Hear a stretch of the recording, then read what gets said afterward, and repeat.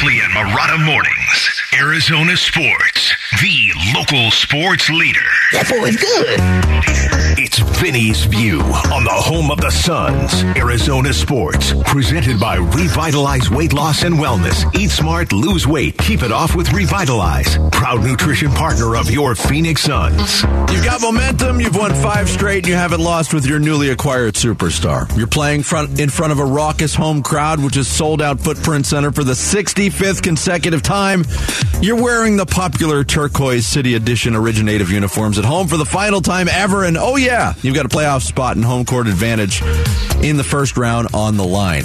So how do you respond when a taking team rolls into town and releases an injury list longer than a CVS receipt? The Suns displayed just what to do in a 115-94 win over the shorthanded Spurs at Footprint Center. They raced out to a 31-point lead 18 minutes into the game. But this is the NBA, and it's hard for any team to maintain that level of dominance over 48 minutes against anybody. The Suns did not get a masterful performance from Kevin Durant. In fact, in the 2 games that I've been courtside to see Durant play in person, he's shooting 34.3% from the floor and is averaging 17 points per game. So I guess that makes me as close as it gets to a KD stopper, and that's bad news for the rest of the West. Devin Booker did not turn down his aggressiveness in a 27-point outburst. Chris Paul hit 4 threes in the first half and finished with 22 points. A welcome return to the 20-plus club. DeAndre Ayton played a solid, efficient game against a team that really didn't have a center to oppose him. And Torrey Craig played maybe his best game of the year, supplying endless energy and hustle while contributing 15 points and 10 boards. It wasn't all great, as the quintet of Josh Okogie, Landry Shamet, T.J. Warren, Terrence Ross, and Ish Wainwright, a group that is currently being asked to knock down open shots, combined to go 0 for 12 on the night. When Durant went down for his freak pregame ankle injury in early March, the Suns were tasked with treading water. They've done that. They're locked into 4th place, and they will have home court advantage in the first round of the playoffs, no matter the opponent. And I say, with as many twists, turns, peaks, and valleys that this season has presented the Suns, bring those playoffs on. Vinnie's View is brought to you by Revitalize Weight Loss and Wellness. Eat smart, lose weight, keep it off with Revitalize. Proud nutrition partner of the Phoenix Suns. Yeah, and we have new players. We have Kevin out there too, TJ in the lineup, and we're kind of behind a bit if you're talking experience-wise together. But a plus in the talent level, I would say. So, just figuring that out. Even tonight's game, even when we were up 30, I'm sure we would have played most of the game, regardless how much we were up, just to, find that flow and find that rhythm. And Devin Booker on what's keeping everybody sharp and focused at this point. 6 in a row, 7-0 now with Kevin Durant in the fold. And they're KD&O. They're KD&O, Vinny. KD&O, I like it. And now you're in the 4th spot. Now the only thing that's left to be determined is all the shuffling that could go on over the next 5 days in the NBA. But like I said in Vinny's view, Bick, they treaded water to a efficient level, and they did what they needed to do. Prior to Kevin Durant, you never knew what you were going to get with the previous Suns team when going up against a really bad team. You didn't know. They rarely, from my limited recollection, really seemed to exceed expectations in terms of blowing out teams that they need to blow out. I really liked the focus they took the floor with last night, locked in against a very bad opponent, and the newness of KD, the new energy of it all. I understand what's fueling them, but still, locking in and getting out to that huge of a lead, I think that's a good sign. One of my early thoughts about KD coming to the Suns where I thought this basketball team would be able to take 6 9-point games and blow them wide open in a minute, given their abilities from the perimeter now with KD. And that happened last night after the Spurs made a run, but it had nothing to do with KD shooting from the outside. But it just... I think you put the whole thing together, and you've got to like this team's chances with these 2 frontline players that they're going to somehow, some way figure it out and make the shots they need to make. Now, the biggest question that we have not addressed yet, the Devin Booker headband. Do we like it or do we not? They're 2-0 with headband Book. I'm not a fan of the look, to be honest. I don't know what goes behind, because he's done this throughout his career. He'll wear it for a couple of games and then it goes bye-bye again. Right. Right. It's really odd. It's like Kellen has been on the headband book beat. Oh, has he? Since the beginning. He usually tweets about what we're seeing there. I don't know what it means. I don't know why he chooses that. I don't know. Either of you ever rock a headband in your tennis days? No, I was more of a bandana guy. Yeah. But we nice. Well, this was early 90s, and Andre Agassi was very the dude. Got it. Now he's a pickleball player. Aren't we all? Not that there's Isn't everybody? Yeah. It got us to talking. I was having a conversation on Press Row yesterday or at the courtside table yesterday about headbands in the NBA. Do you remember for the longest time, Bick, there was one player who consistently wore a headband and was the whole headband movement in the league? Mike Bibby. Cliff Robinson. He was the guy that kind of brought back the headband in the NBA. Uncle Cliff. Good old Mike Bibby Spliff. was a good one, too. R.I.P. Yeah. Skylar Diggins-Smith is the iconic headband wearer, though. Headband Sky. Yeah. I mean, because I used to wear them in the 70s, like Watts, Bill Walton. Well, Chamberlain. Oh, yeah, Bill Walton. Yeah. But then it went away for a while. Yeah. Anyway. Okay, so let's get off the frivolous. I just wanted to kind of table that real quick. The other thing is real interesting, really quick. What's happening was last night a symbol or something cooking with the backup point guard? Is there a high-level philosophical shift to go, hey, you know what? The thing that's going to change dramatically for us when the postseason gets here is teams are going to make it a nightmare on Chris Paul. They're going to engage him. They're going to make him run. They're going to make him move. They're going to tire him out. Are they thinking something this? And I'm talking about the DNP to campaign last night, even though he was active. Was it just a thing? And is the other backup option any better? Well, with Shamet. Look, Landry Shamet, we've seen him. He can get hot from the outside. It hasn't happened with any regularity during his son's career. Monty Williams' response last night was, hey, I wanted to do some things differently with a bigger defender out there. Landry Shamet is a decent defender, probably a better defender at campaign at this point. I think you do lose that emotional lift that Cameron Payne can give you off the bench. He's done that semi-consistently throughout his son's career. But I also think, Bick, to your point, going to the playoffs now, we saw it last year. Teams focused on Chris Paul. We're going to make life living hell for Chris Paul, bringing the ball up. The Suns have been, regardless of who is on the roster, and this goes back to the Mikal Bridges time and Cam Johnson when he was still here.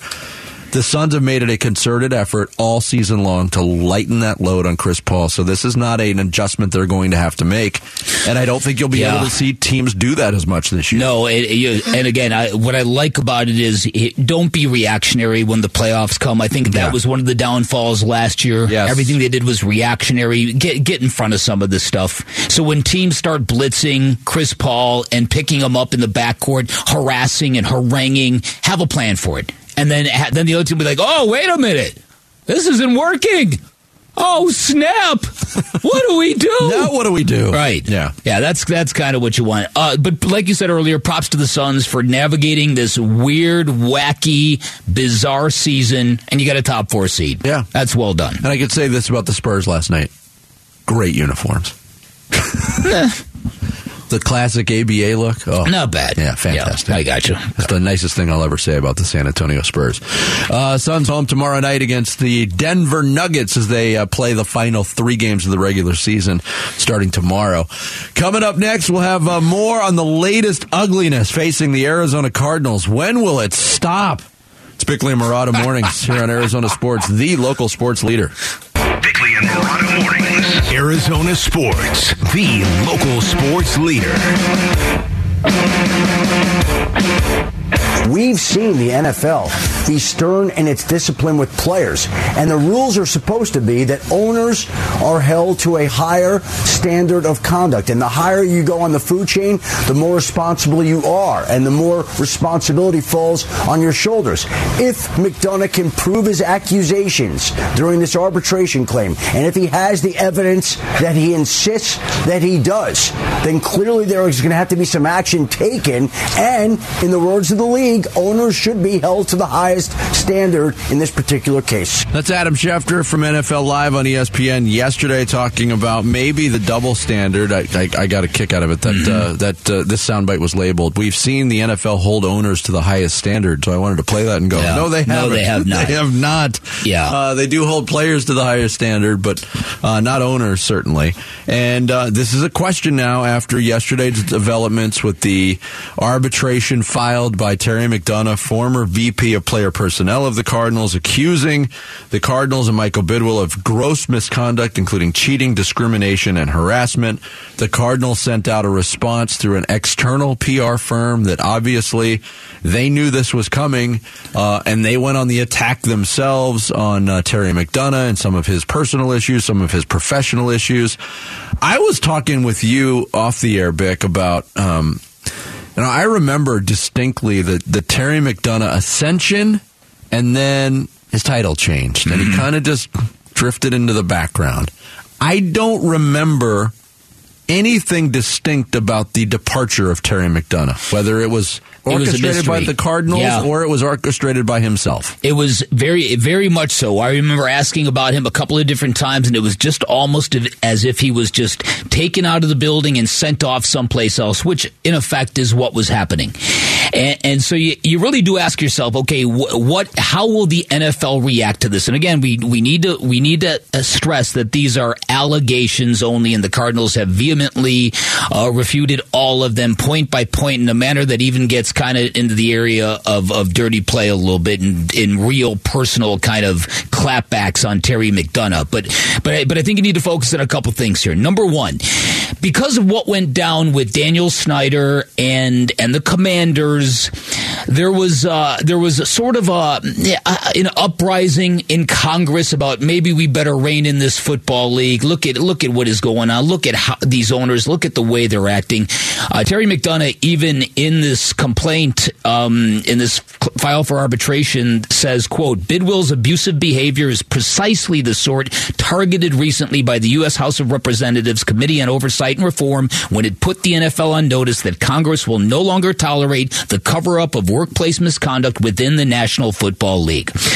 If there's a feeling among Roger Goodell and the lawyers on Park Avenue at the NFL that we need to quiet down the politicians so they don't mess with us, then maybe they treat this seriously, or maybe they don't. Maybe they don't.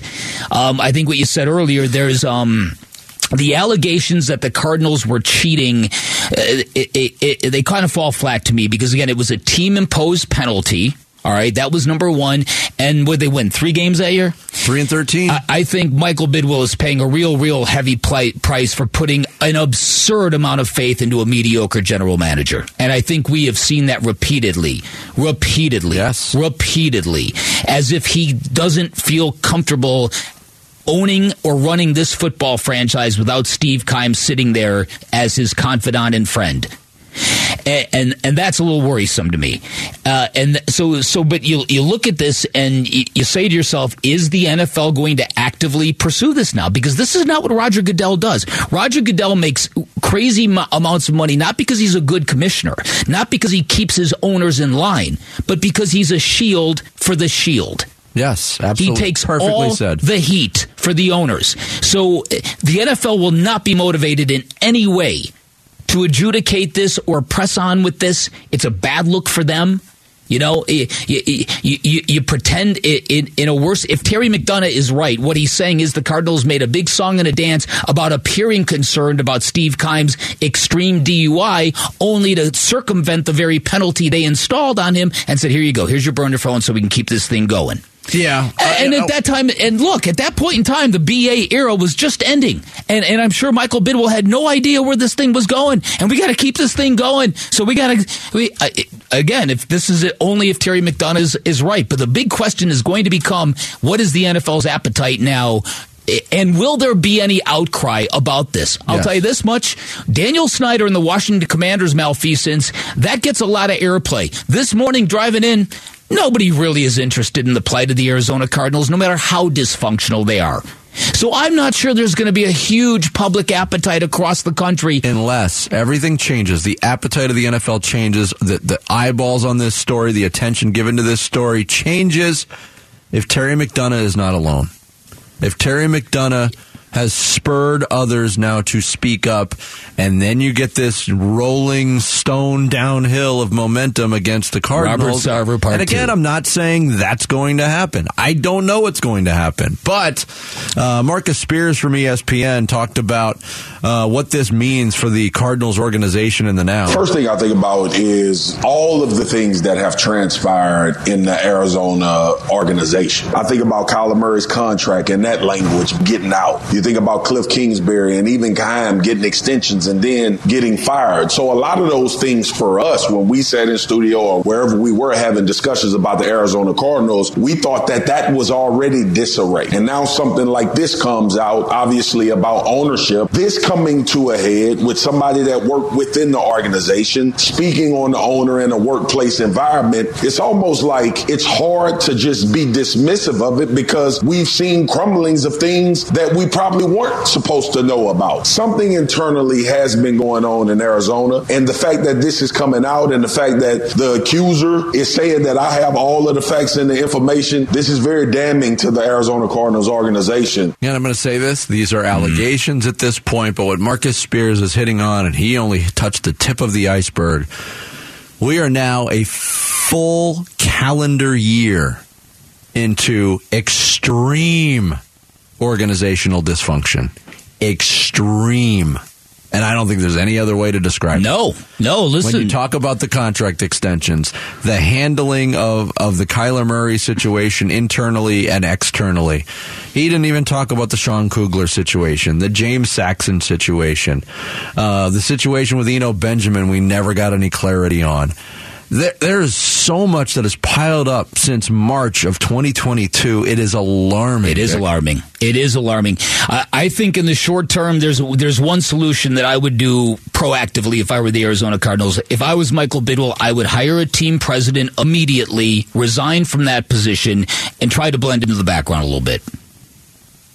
Because again, can you do that now in the face of all of this? I don't know. In terms of allegation, I maybe if this, if this you're absolutely right, though. You're absolutely if this is just a one guy, one-off kind of thing, or if this is the beginning of an investigation or an outpouring of there's a toxicity here that has to be rooted out. You got mad at me for asking the question, what's Baxter Holmes going to do now? Come on down. That's funny. He's probably got an Airbnb here. Oh, my goodness. That is well done. Yeah, I did get mad at you for that question. You got very mad at me for that question. You can win lower level tickets for this Thursday's D-backs home opener against the Dodgers. Just text baseball to 620-620. For complete details and your chance to win. Once again, that's baseball to 620-620. Coming up next, we've already hit on a lot of the big stories. We'll reboot them. Rush Hour Reboot with Sarah Cazell is next. It's Bickley&Marotta mornings here on Arizona Sports, the local sports leader. Arizona Sports, the local sports leader. Bickley&Marotta mornings. Rush Hour Reboot.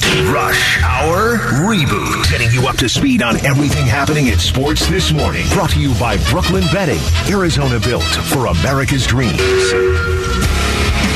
Good morning, my friends. Welcome into the Rush Hour Reboot here on Bickley&Marotta mornings on Arizona Sports, the local sports leader. We get you caught up on everything you need to know in Valley sports every single day at this time, and there's a lot to know in Valley sports right now, guys.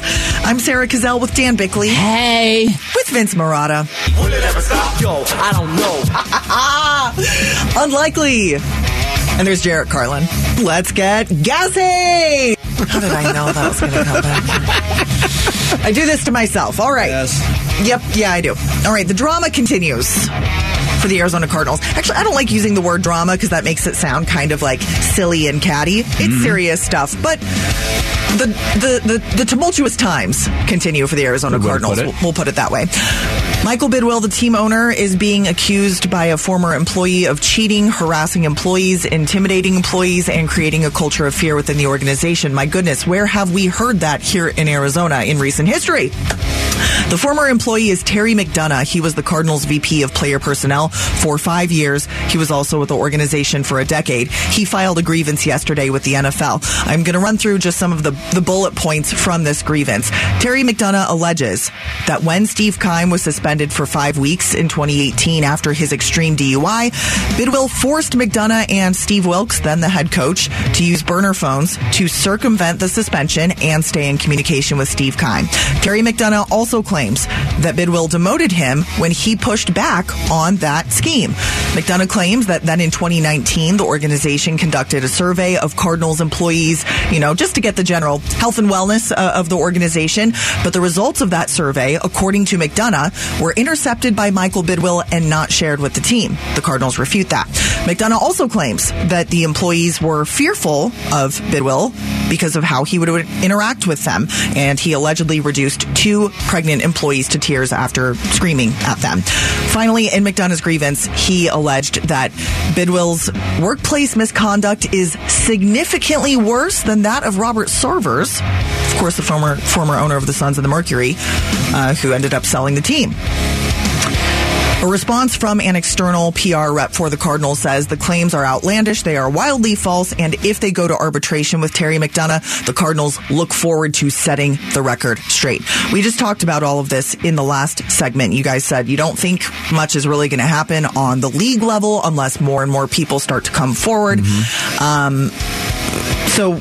Or if Congress makes a big deal about it. Oh, okay. Yeah. That should be their purview. Yeah. Right. Okay, so the organization has made a really big deal of turning a new leaf with the departures of Cliff Kingsbury and Steve Keim, bringing in Monty Ossenfort, bringing in Jonathan Gannon.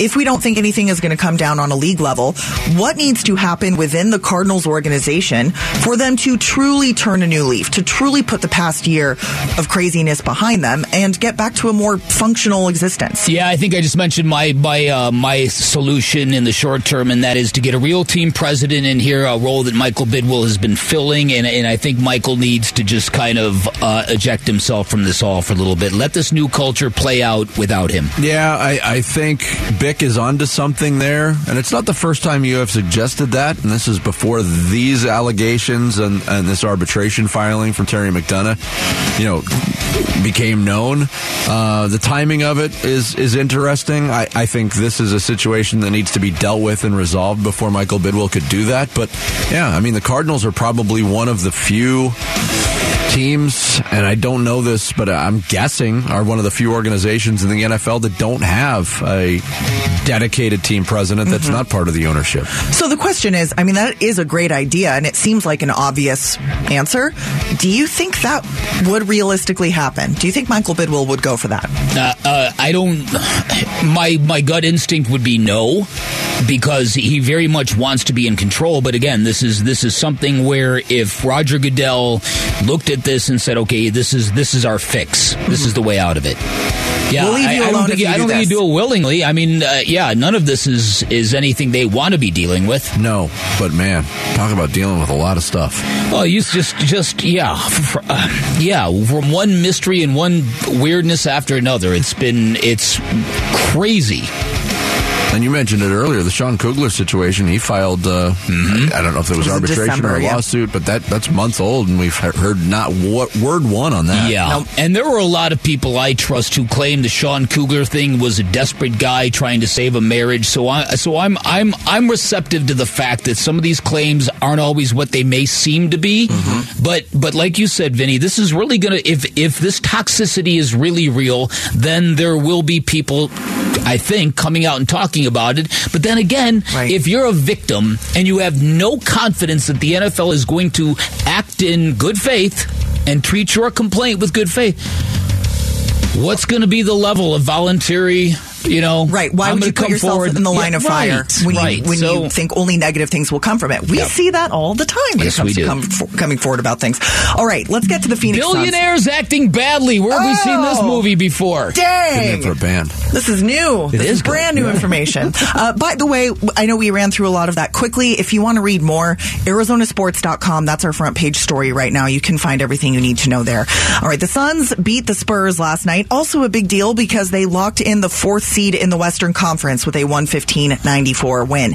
27 points and 7 boards for Devin Booker. 22 points for Chris Paul on 9 of 14 shooting from the field and 4 of 6 from 3. Okay, here is Chris Paul on shooting the ball more often. A lot of times I catch myself trying to find them because knowing that I have the ball just about every possession, I dribble the ball up the court. I feel like I can get a shot whenever. I'm always looking for them, but of course, seeing the way that they guard K and doubling and trapping and all that, I'm going to definitely have to shoot more. All right, he says he's going to have to shoot more. I think your teammates might like that. Now that the Suns are officially the 4th spot in the West, Devin Booker says here is how the team will stay sharp in the lead up to the playoffs. Just staying sharp. The most important basketball of the year is here, and realizing that. So, I know we, in the past, watched the play-in games together. Just once we realize who our matchup is, just dive into that and, move forward from there. All right, I feel like over the last several months, we've kind of given up on Chris Paul as a scorer, a consistent scorer for the Phoenix Suns. After seeing his performance last night, do you think you could trust him to be a sneaky scoring option during the playoffs? Yes. Yeah, I do. With emphasis on the word sneaky. I don't think Chris intentionally dropped it there. I don't think he's going to average 22 a night, but we saw the way that things were presented to him by the opposing defense, and he took advantage of it, and he was aggressive, and it was a from the jump aggressiveness that he wanted to correct coming out of the Oklahoma City game, and I think he did a good job of that. His role has changed, and he's probably had to adjust more than anybody else on the Phoenix Suns during the course of this year on a number of different fronts, and last night was a very promising development. I think that Chris Paul has been many things in his NBA career, from point guard to the head of the NBA PA. I don't think he ever in his wildest dreams thought he would be a spot-up shooter on a championship team. A catch-and-shoot three guy. A catch-and-shoot guy, on a 3-and-D guy on a championship team. Hey. Evolving. If it gets him his right. Right. It's all That's worth right. it. Yeah. Do what you got to do. Listen, but he's got great mechanics as a shooter. If he's got juice in his legs and elevation, I'm perfectly content with You'll that. take it? Oh, yeah. I'll take it. Jason Kidd on the championship Mavericks team. Yeah. Yeah. Except a better shooter. Thank you, Sarah. Thanks, Sarah. Rush Hour Reboot every morning at 7:30. Coming up next, we'll get more on the Arizona Cardinals situation with Terry McDonough from Mike Sando, NFL writer, senior athletic writer, NFL writer from The Athletic. He'll join us next. It's Bickley&Marotta Mornings here on Arizona Sports, the local sports leader. Bickley&Marotta. Arizona Sports, the local sports leader. Bickley&Marotta Mornings.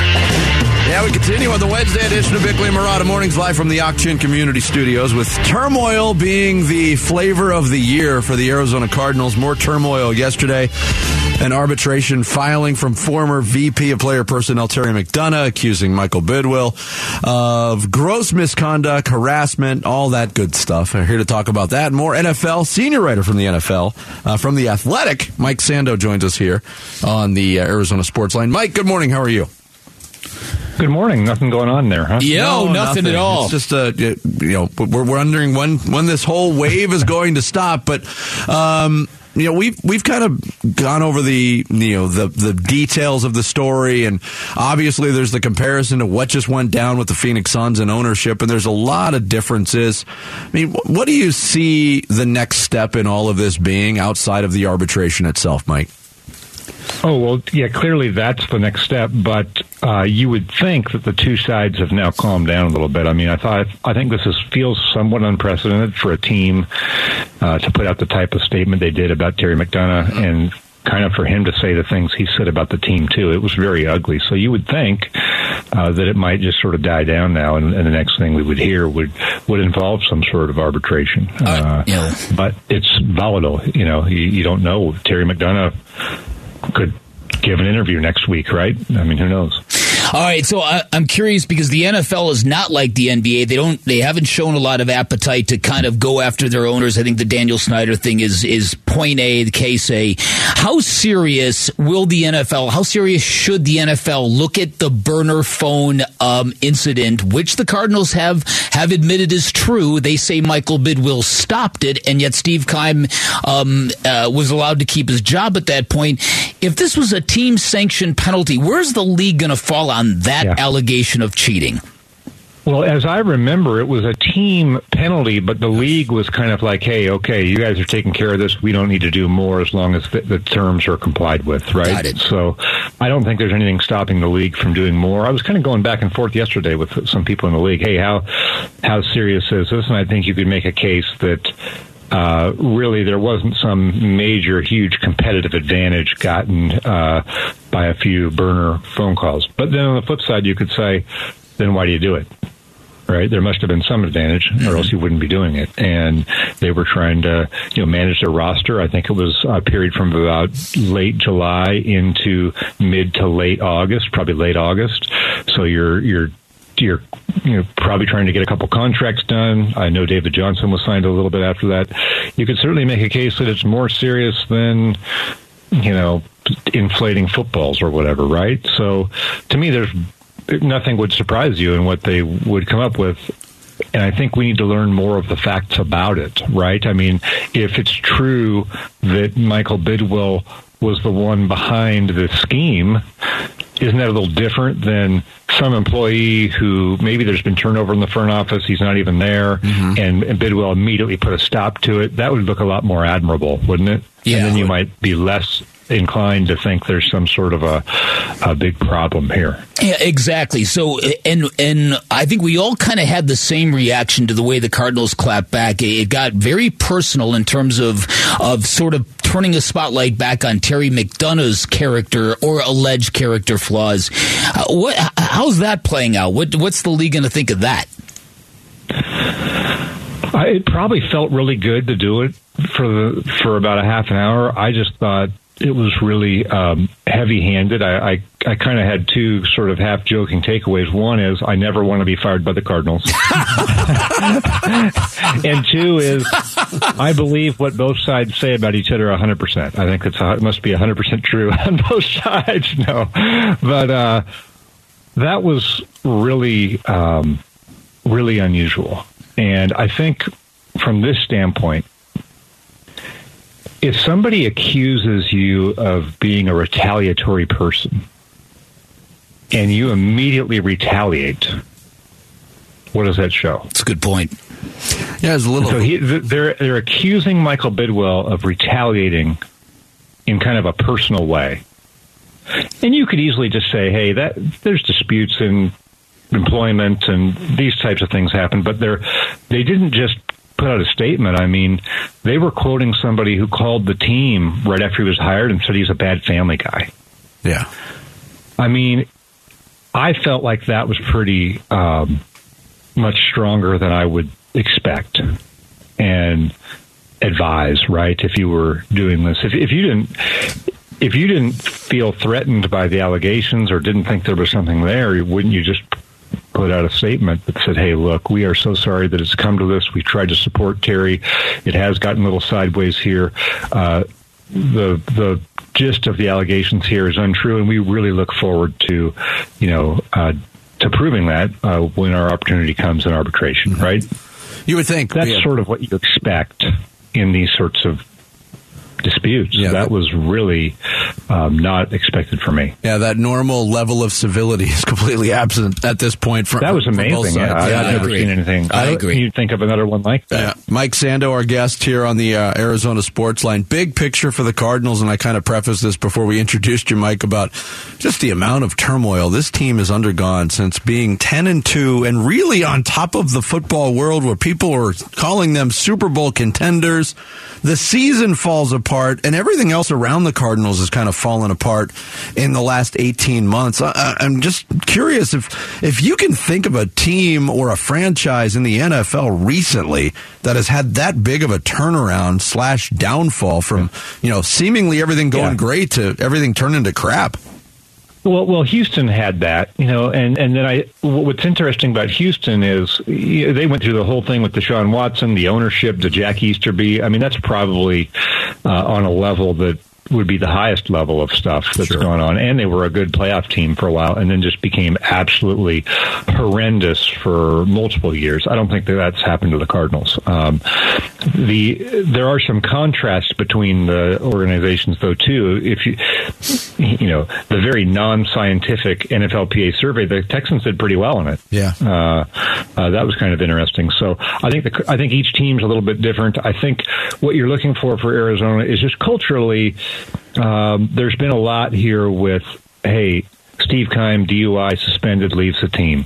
The COO of the team, DUI, suspended, gone from the team. The former head coach, suing the team. The former number 2 guy, McDonough, seeking arbitration in a very ugly way, right? Those are just some things that when you piece all of them together, you go, okay, what's the common denominator here? Of it, it doesn't reflect well right on the team. And so, we've heard, I don't know Terry McDonough. I don't know Amani Ossenfort, but I've heard great stuff about Ossenfort as a person, that sort of thing. So you would hope that would be a good, reset for them. But culture goes from, the top to the bottom, and there's enough of these things have happened that you have to wonder about it. Politicians in Congress seem to get involved with this Daniel Snyder thing and seem to start making veiled threats at the league. I know politicians have a lot of other stuff on their plate right now. Is congressional interference or interest in this going to be part of what happens from this point forward, from what you can tell? Interest in the Cardinals? Yeah, in this particular case. I do not know that. Okay. I'm not up on that. I really don't have a good answer for that. You said there was something today on that? Well, no, the Washington Post is saying that according to Terry McDonough's arbitration complaint, they're saying that this particular example is exactly what the Congressional Oversight Committee was claiming, why they need to kind of get involved with NFL and their lack of discipline against owners. Interesting.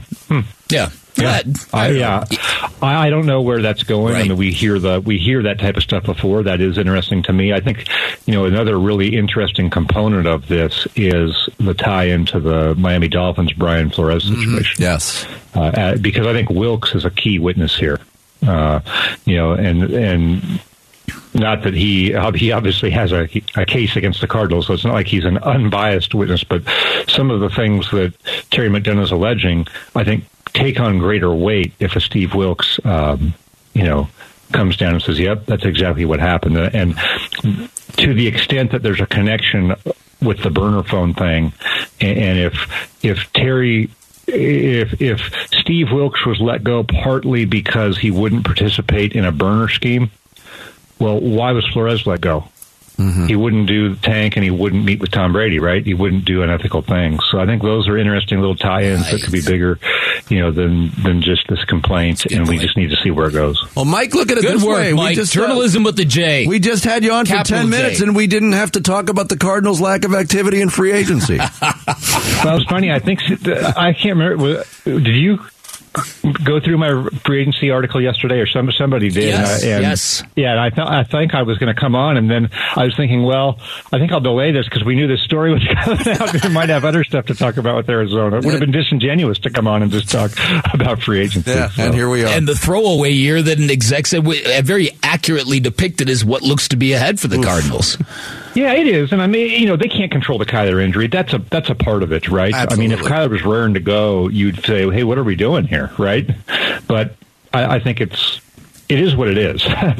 They're in a weird spot of the development of their team, and I don't think you would expect them to be ramping up right now necessarily either under those circumstances. Very true. Mike, great stuff as always. Thanks so much for spending some time with us this morning.